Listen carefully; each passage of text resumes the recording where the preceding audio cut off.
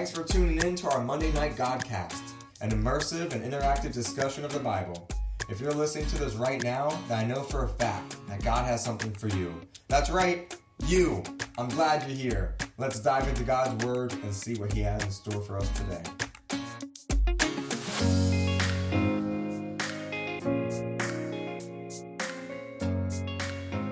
Welcome, everyone. Last week we started a series kind of going off of the WDJD, What Would Jesus Do movement. This series being WDJD, What Did Jesus Do? And hey, I did get some retro WDJD bracelets if anybody wants one. If you want it, you can pass. Oof. Pretty lightweight.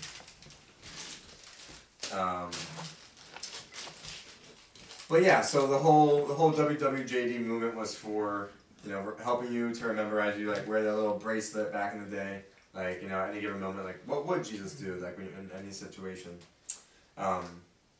So in order to know what He would do, we were looking at what did He do. So last week we talked about Jesus loving His enemies. That's primarily what we were talking about last week.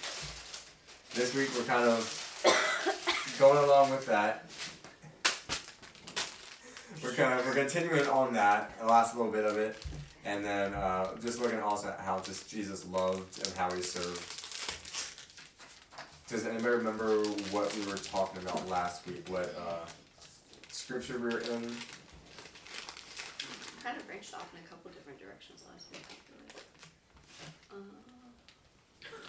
don't have the scripture.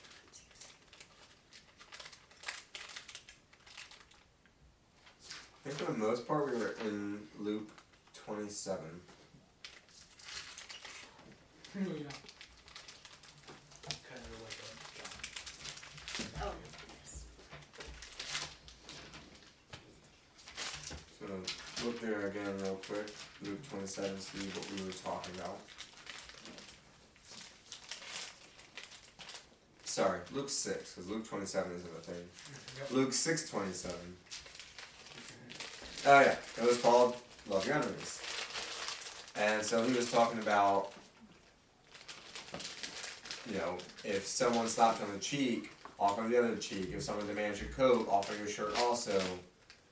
Do unto others what you would want them to do to you. And lending to them without expecting to be repaid. All these ways to go about loving your enemies. And just the whole concept of loving your enemy. This week, we can turn to John 13. Oh, that was right too. Turn the page right too. Didn't even play that. That was fun.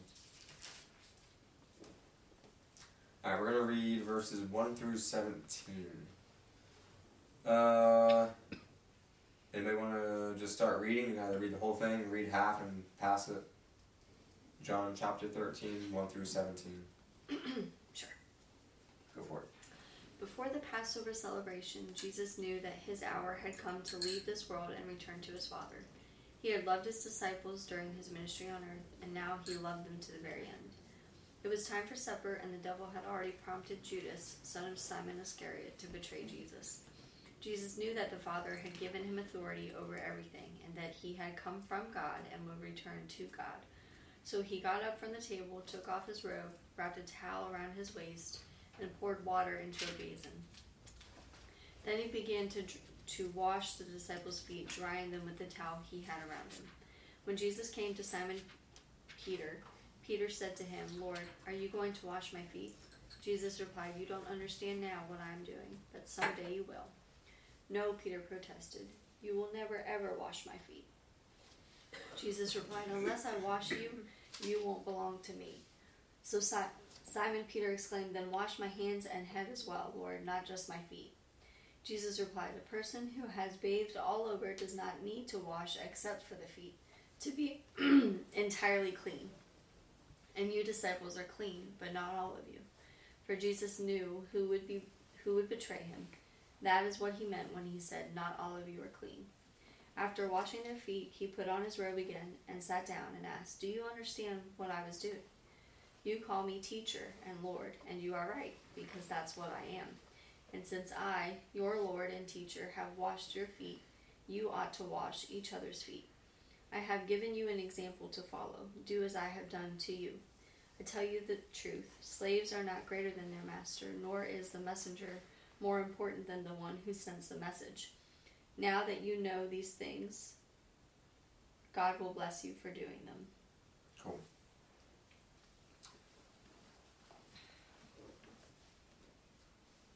Any observations or comments or thoughts before we go in a little bit more?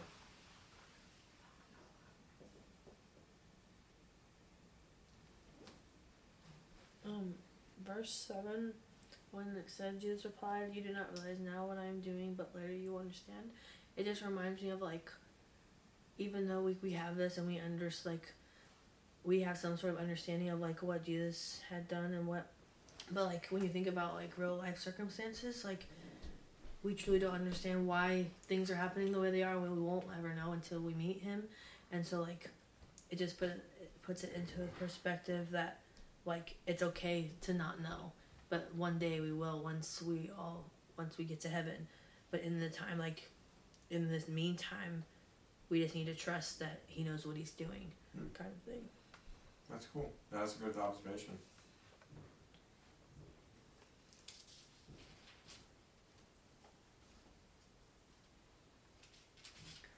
I think looking at, like, a higher level picture of what Jesus is referring to here, when he says, Jesus replied, "Unless I wash you, you won't belong to me."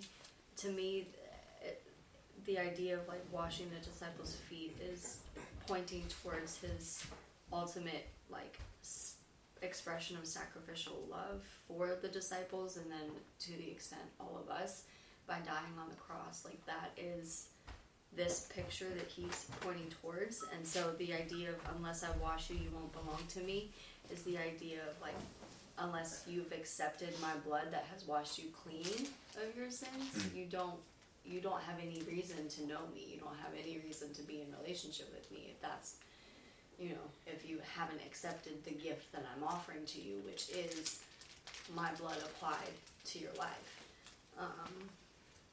And then Simon Peter's response was like, "Well, just then wash all of me." It was just always kind of funny.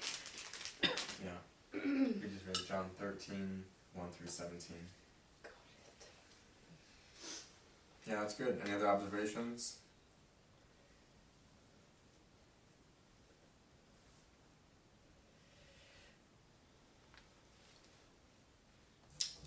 Alright, so why do you think I chose, or what does this passage have to do with anything? What does this have to go with Jesus loving his enemies? What does this have to do with anything? Even Judas's feet were washed. Bingo. He washed Judas's feet too. He washed all his disciples' feet, including the one who he knew was about to betray him. The one that he had called to follow him, had been with him for all this time, and now is selling him for a few pieces of silver. He washed his feet as well.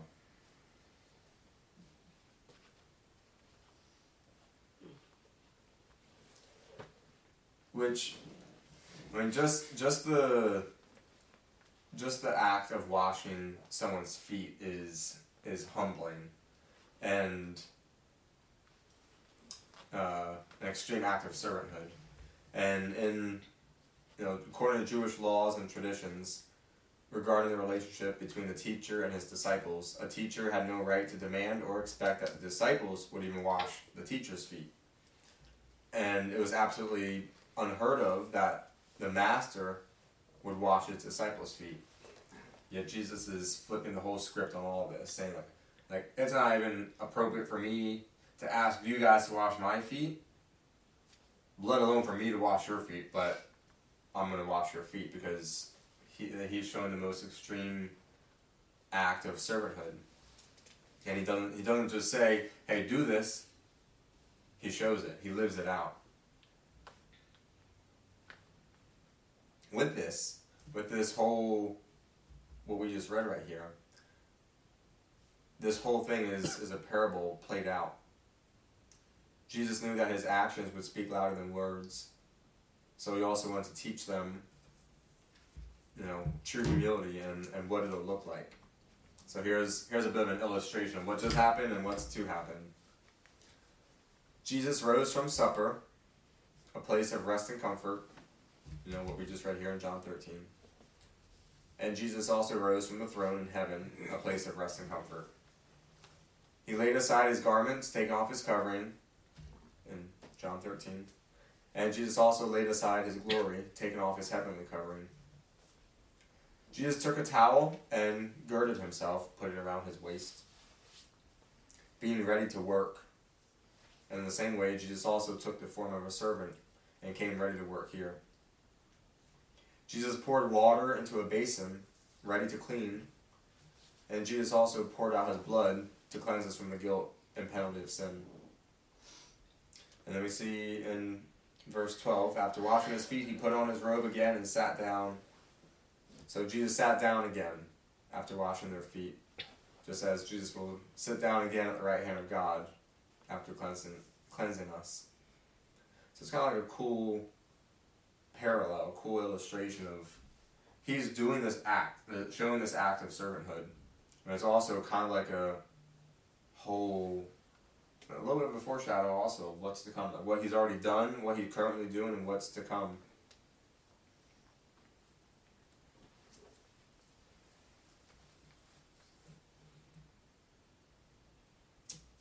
He completely gave himself to washing their feet. He got up from supper, laid aside his garments, and washed their feet. If he wanted to just display or talk about the image of a servant, he could have had a servant there or one of the disciples do all this prep work of getting the water in the basin, of getting the towel, doing all this. But instead, he did it himself. He could have also just taken, a damp cloth and just quickly wiped a few feet here and there and showed them, see you guys, boom, consider the job done, I washed your feet. But instead, he gave the full image of servanthood and a loving leader by getting himself completely into it, washing everyone's feet one by one. And among them all, Judas included in that.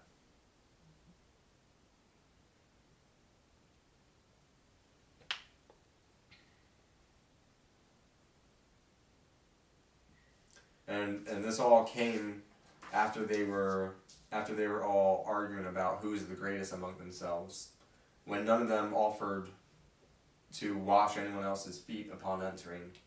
They all just sat around the low table with dirty feet, and then Jesus took it upon himself to serve and to wash all their feet. What do you guys think about what Jesus is saying here in verse 8? Unless I wash you, you won't belong to me. Jack, you started hitting on that. And Peter gets excited. He says, "Then wash my head and my hands and my head, and not just my feet." And then he says back, "A person who is bathed all over does not need to be washed, except at the feet, to be entirely clean. And you disciples are clean, but not all of you." What's going on with that part there?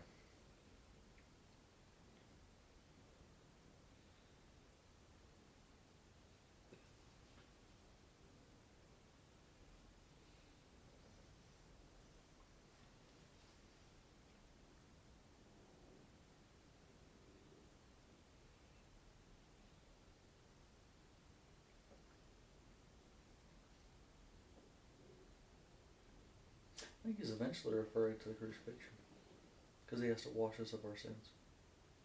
Yeah. Yeah. Unless I wash you, you won't belong to me. Mm-hmm. And exactly, he's talking about unless, I think you're already saying it, but unless my blood covers you, unless you allow what I do to wash you clean, you've got nothing to do with me.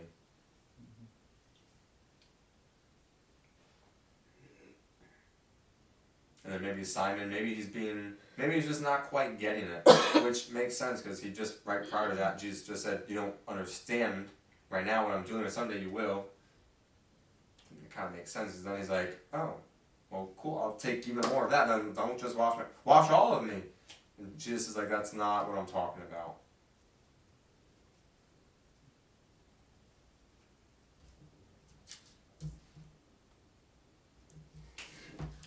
I think there's too something like, so a person who's bathed all over does not need to wash except for the feet to be entirely clean. Makes me think of like, once you've been saved, like once you've accepted the sacrifice that Jesus did for you, you know, like baptism is a part of that journey in terms of like publicly displaying your faith, right? Then we don't get baptized again and again and again every time you sin or every time you stray away. That's not the point, right? The heart of baptism is that public declaration of your faith and saying to people also, hold me accountable to now this new walk that I want to live out. But every time after that, should you sin, there's that coming to the feet of Jesus again, laying it down, asking for forgiveness and repentance.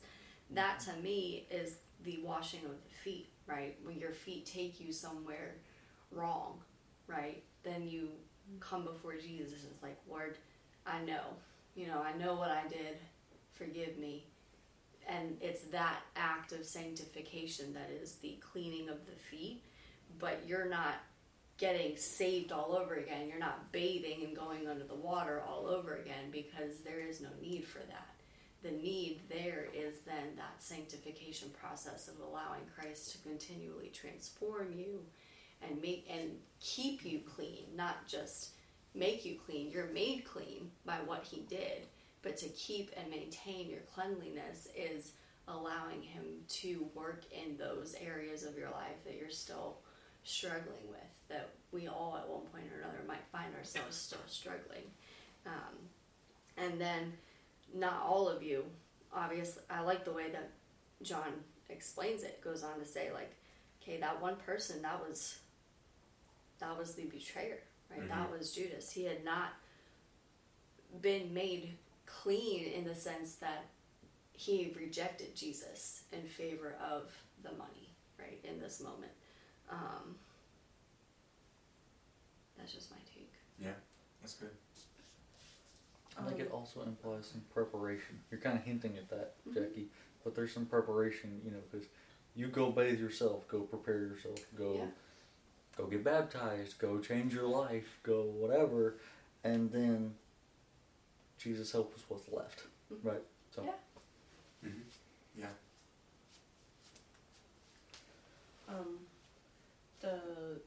Like we were saying that, like washing you clean and like similar to, Jesus' blood washing us clean and salvation and all that.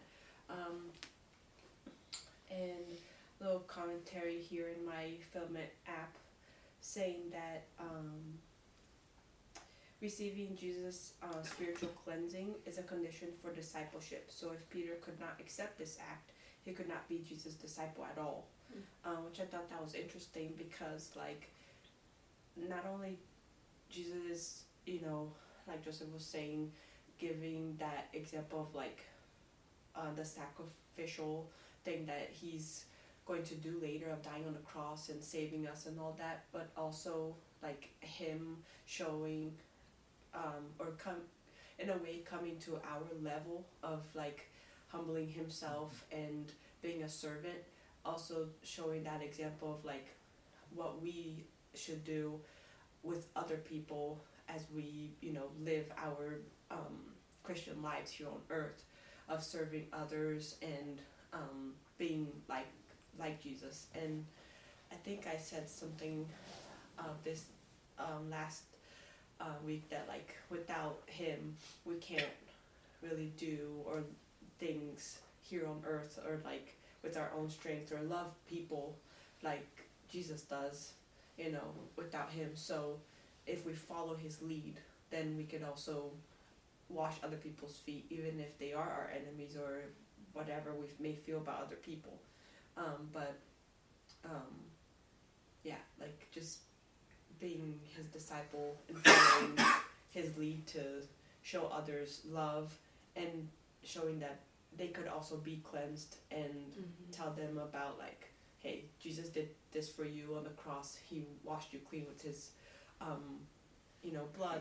But here's just an act of service to you to show you that you could also be clean. And I am humbling myself to wash your feet, which is, man, nobody wants to smell those stinky feet. But yeah, so this discipleship part, thought that was interesting. Cool. Yeah. That actually kind of brings me to my next question of how do we go about doing this practically ourselves? What does this look like in 2023? How do we love our enemies? How do we, are we supposed to be going around washing people's feet that we don't like? Or like what does this look like?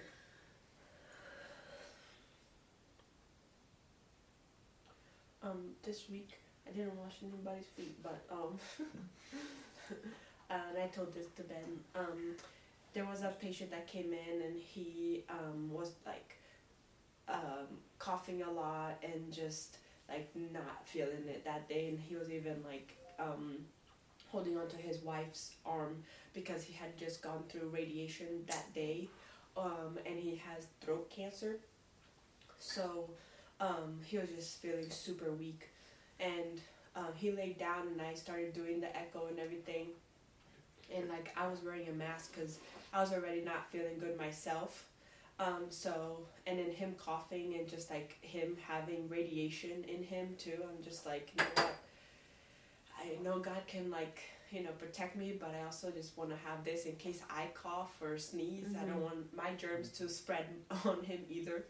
But it was very interesting how things changed once like he started to cough so much that I told him like, you can nod or do like this, but I asked him, do you want to sit up for a little bit? He's like, yes. So then he sat up, and it was a little gross, him spitting on the napkin or whatever, but then in the meantime, while he was gathering himself, I took my phone and I started playing worship music, and I'm like praying in my head, Lord, I need you to come in here, and like this is really gross and I don't want to catch anything and I don't want him to catch anything, but it's what it is. And then he finally gathered himself and he's like whispering because the cancer is right there, so he can only like speak so loud. So he's like, I'm okay to keep going, and then he laid back down, and for the remainder of like 15-20 more minutes he didn't cough anymore.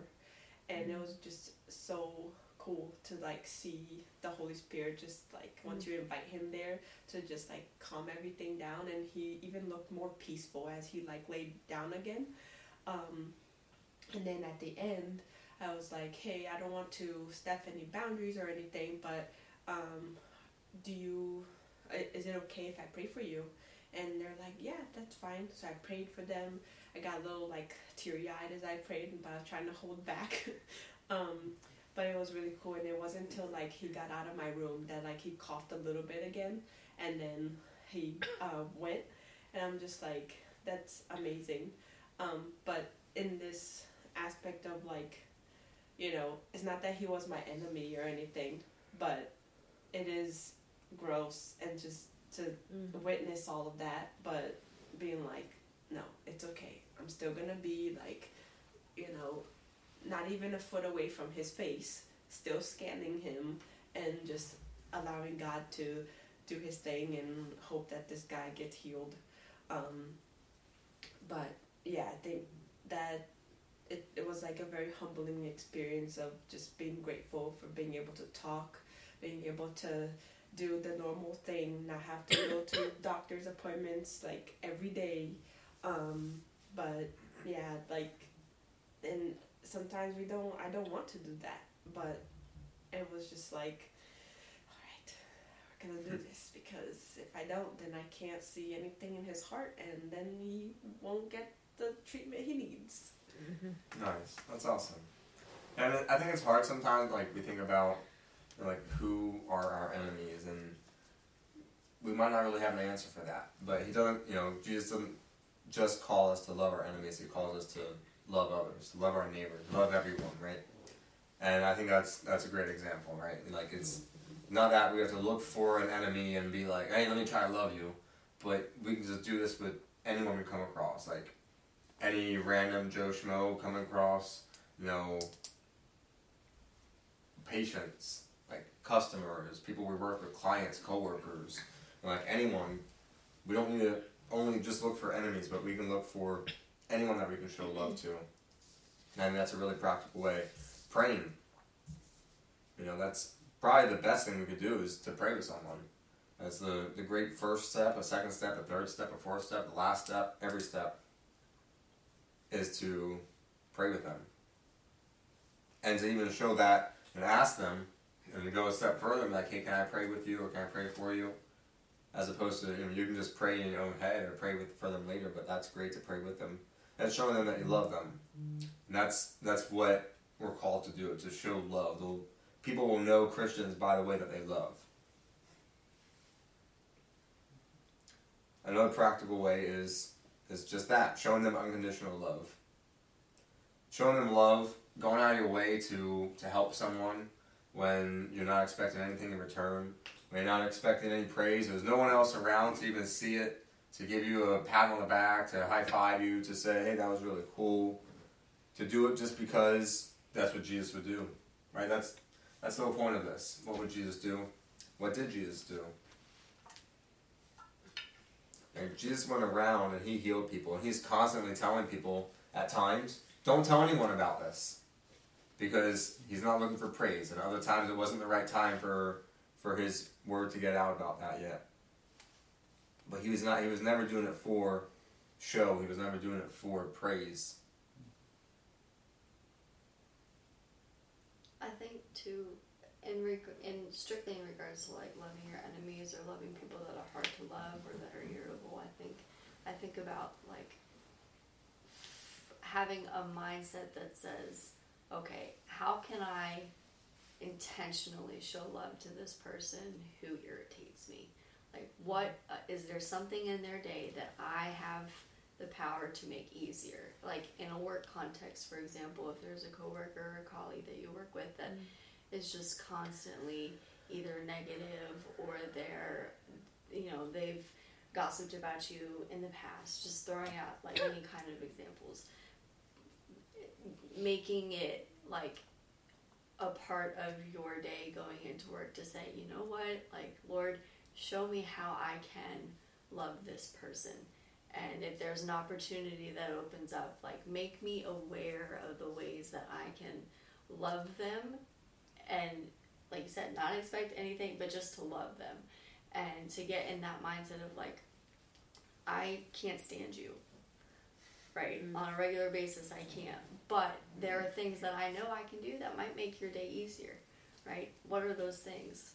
Is it bringing them a cup of coffee? Is it helping them print out papers? Is it preparing for a meeting? Is it whatever it is? Can I even going to them and saying, hey, can I take something off your plate unexpectedly, right? Things like that is like, would cause them to question you as to, well, why do you want to help me?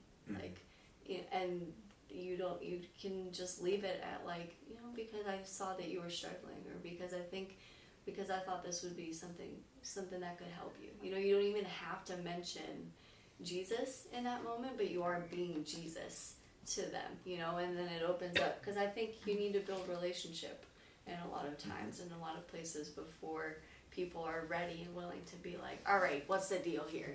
Tell me about this Jesus person, and so it's making yourself aware of opportunities, asking for them through prayer. God, what can I do today to make someone's life easier, even if I don't like them? I think that is a avenue of expressing love in a way that people don't expect it and aren't expecting it, because the world is hard and everybody is living kind of a hard life at times, and you don't ever know really what's going on behind the curtain of somebody's life without inviting yourself into it. Not in an overbearing way, but like, I'm here, allowing people to see that you're available. Mm-hmm. That's good. And I think it's important to also know that we're not able to love our enemies, or to love the unlovables, to love the people that are hard to love, the difficult people. We can't love any of them without the help of God. We can't even love people that we like without the love of God, right? To have true love for them. Hating an enemy is what comes naturally.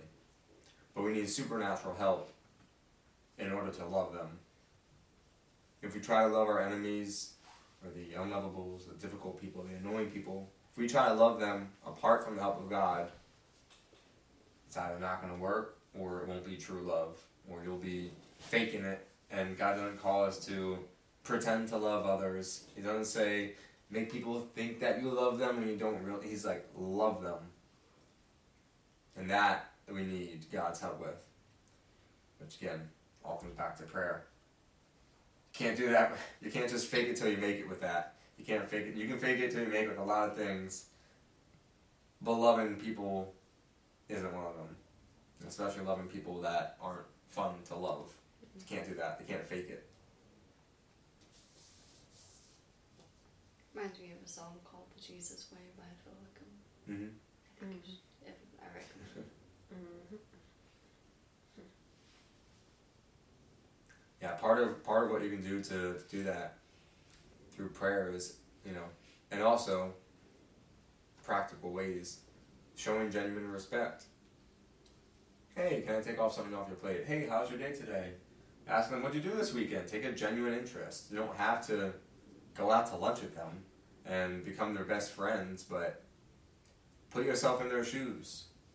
Hey, what's going on? Show some sympathy, some empathy. Find common ground, find something, just building that rapport, building a little bit of a relationship there. Forgive them if you need to forgive them. If there's something that was done, ask for forgiveness in your heart, ask them for forgiveness, and reaching out to them first. Don't expect them to come to you and trying to help resolve, or expect them to come to you being like, hey, do you want to show me some type of love? Like, that's just not going to happen.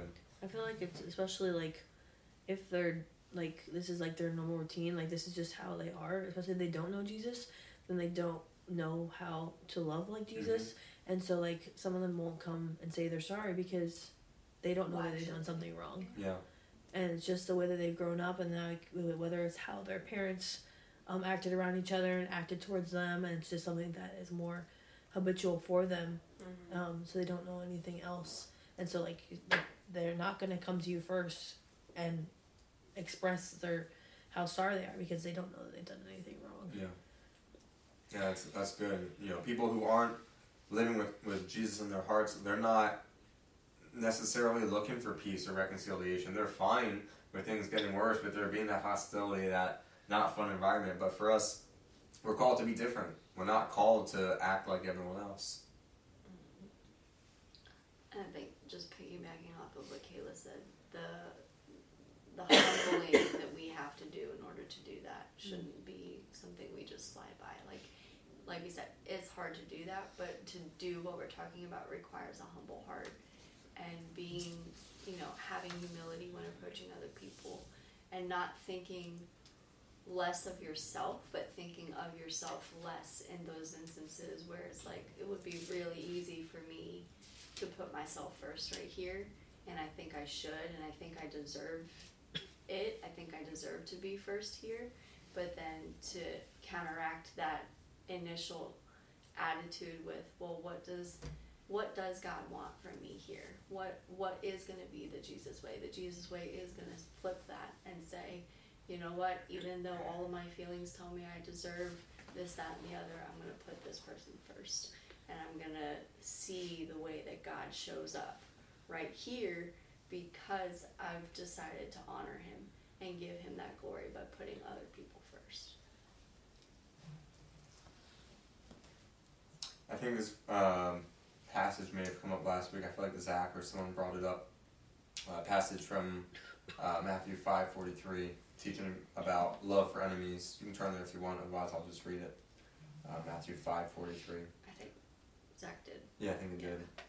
You've heard the law that says, love your neighbor and hate your enemy.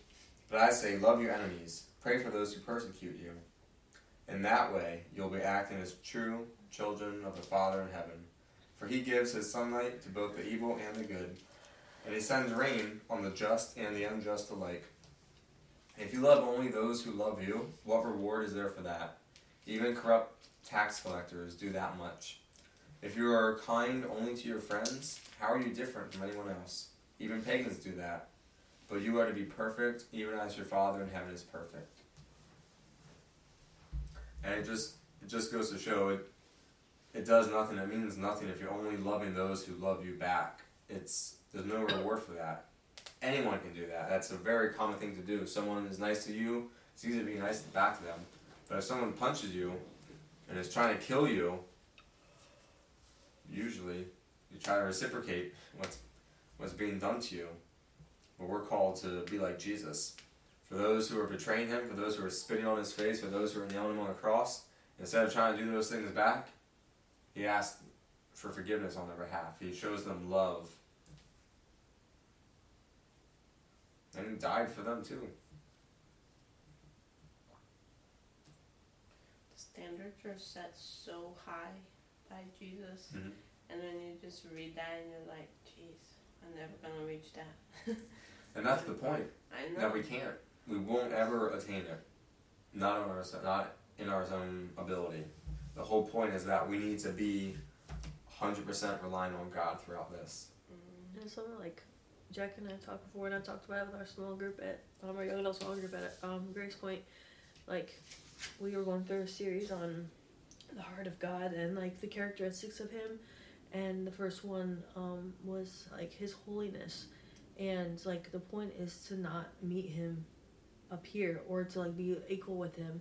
It's to become less and less of ourselves, and in order so that God can become greater. And like kind of like what she was saying, not to think of ourselves less, but think less of ourselves. Don't think less of ourselves, but to think of ourselves less. Wow. Yeah. And like so the goal is to like just become less and less of ourselves, and then so the ultimate goal can be like less human and more like God. But we're never going to reach perfect level with God because of his holiness.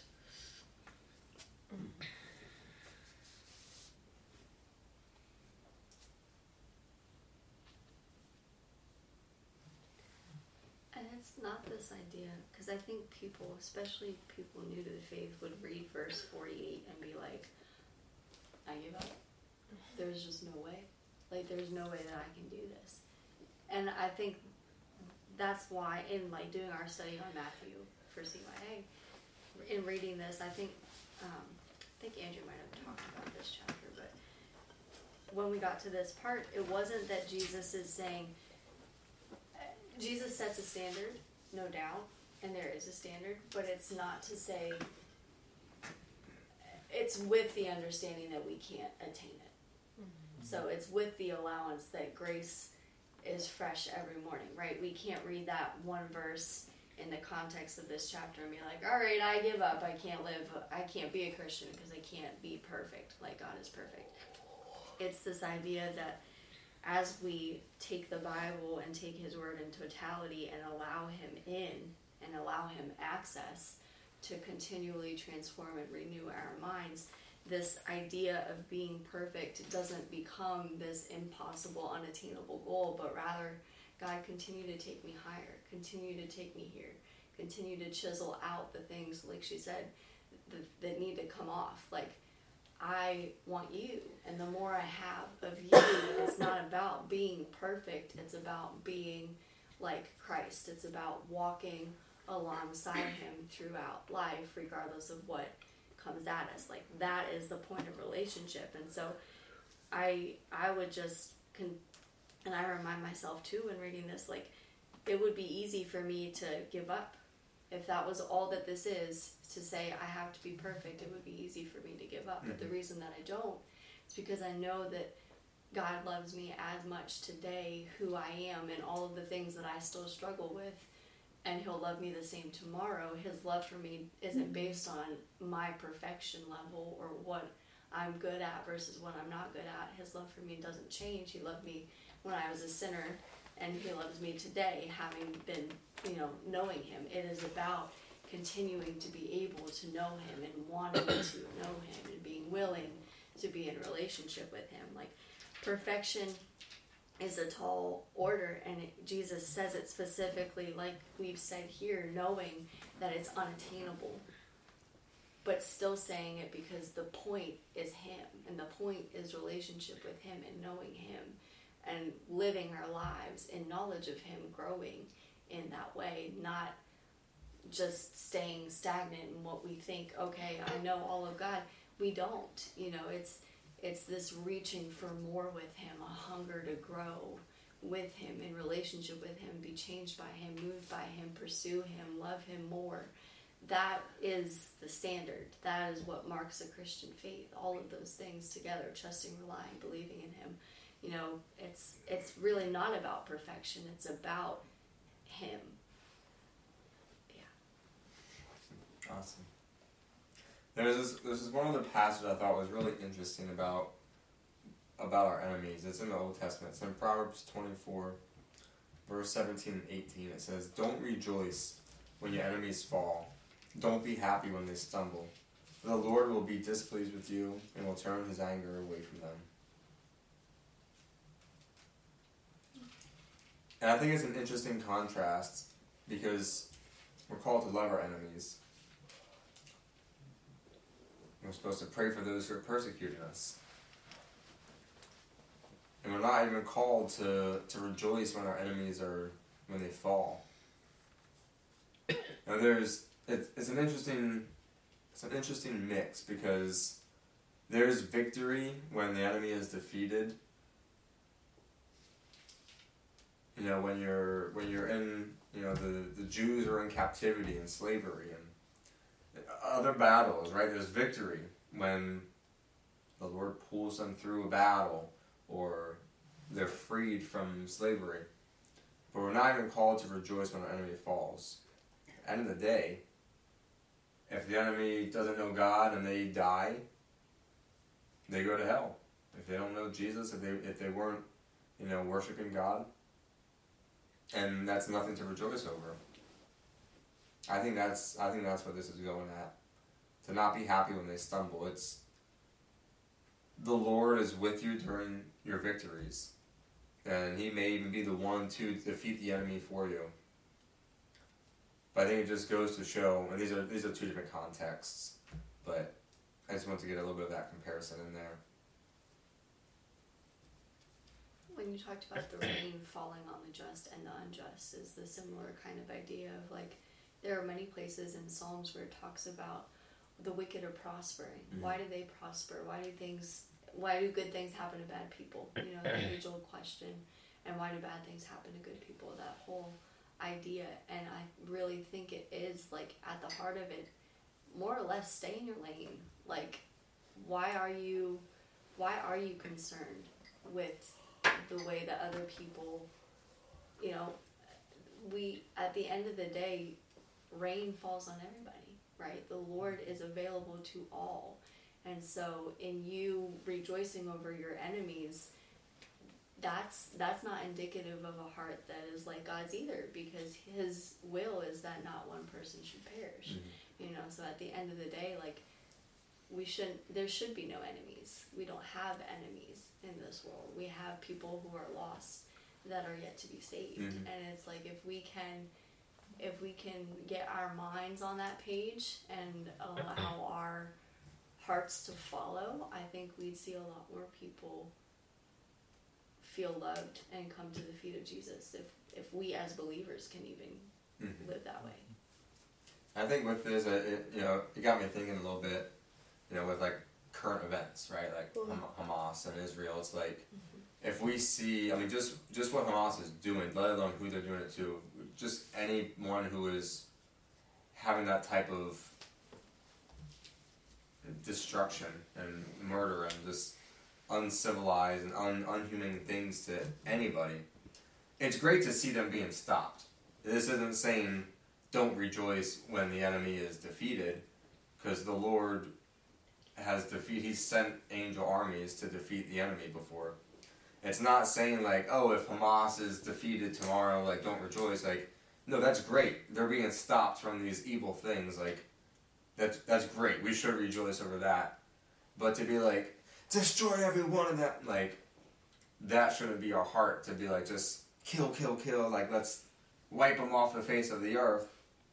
But we want the sin of what they're doing to stop. How much greater of a victory would it be if Hamas was stopped, but if then they all had their come to Jesus moment, and they all repented of what they did, and they helped to rebuild Israel, and they were giving life instead of taking away. Like, how much more of a victory would that be? Amen. Like, people, I'm sure everyone would love to see Hamas just completely wiped off the face of the earth. Believers too. Absolutely. And how much greater would it be if they had a 180 turn? And we've seen so many people in the Bible who, like Paul, who wrote like half of this book.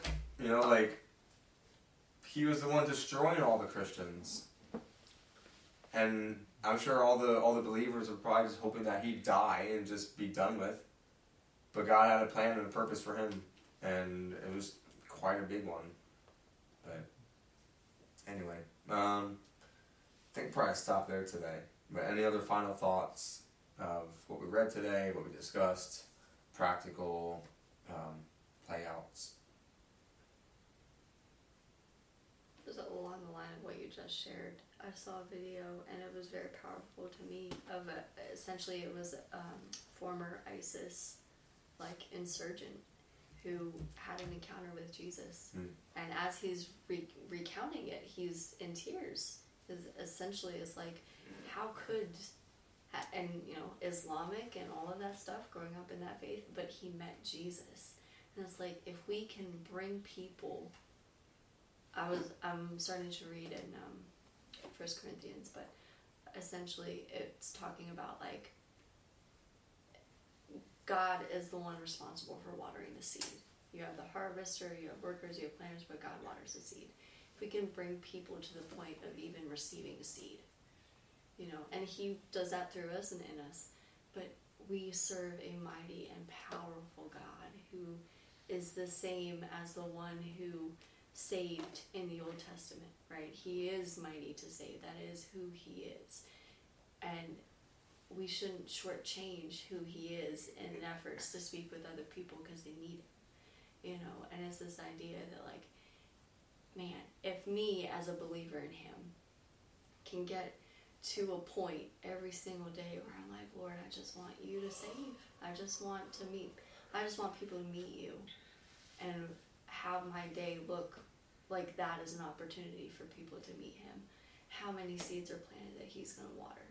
Like, I think that is the biggest thing that we can take away from the last 2 weeks that you've talked about, of like, loving well plants seeds, and who is the one who waters the seeds? God.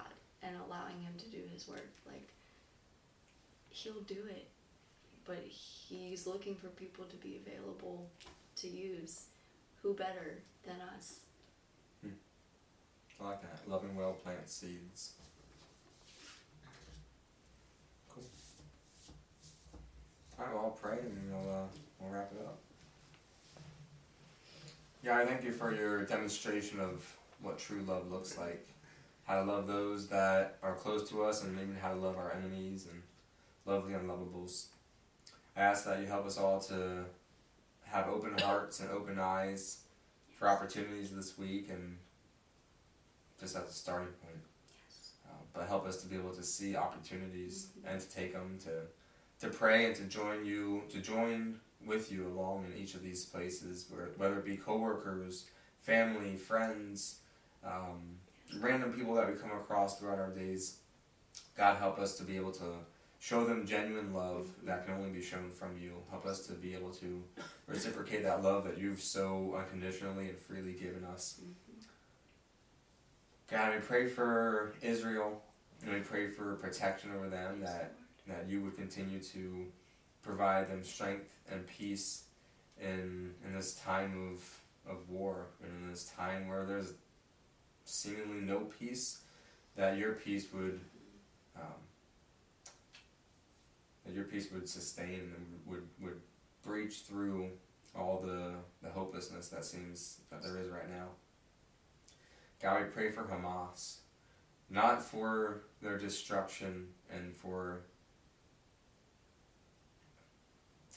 not for their destruction, but Lord, of course, we pray for an end to the terrible things that they're doing. God, would you help them to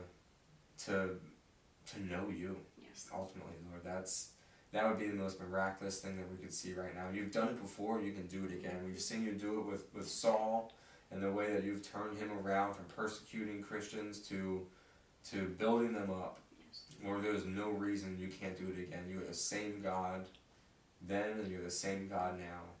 God, you have done it before, and we believe that you will do it again. Lord, would you use Hamas to not destroy your people, but to bring them up? Yes, Lord. I don't know how, I don't know what that looks like. I couldn't even play it out if I was in charge, but Lord, you have a plan for everything. So I ask that your will be done, and that you would continue to protect your people in Israel. In Jesus' name, amen. Hey, thanks for listening. It's always a good time when God's presence is with us. I hope you enjoyed it, and that you tune in again for the next episode of the Monday Night Godcast.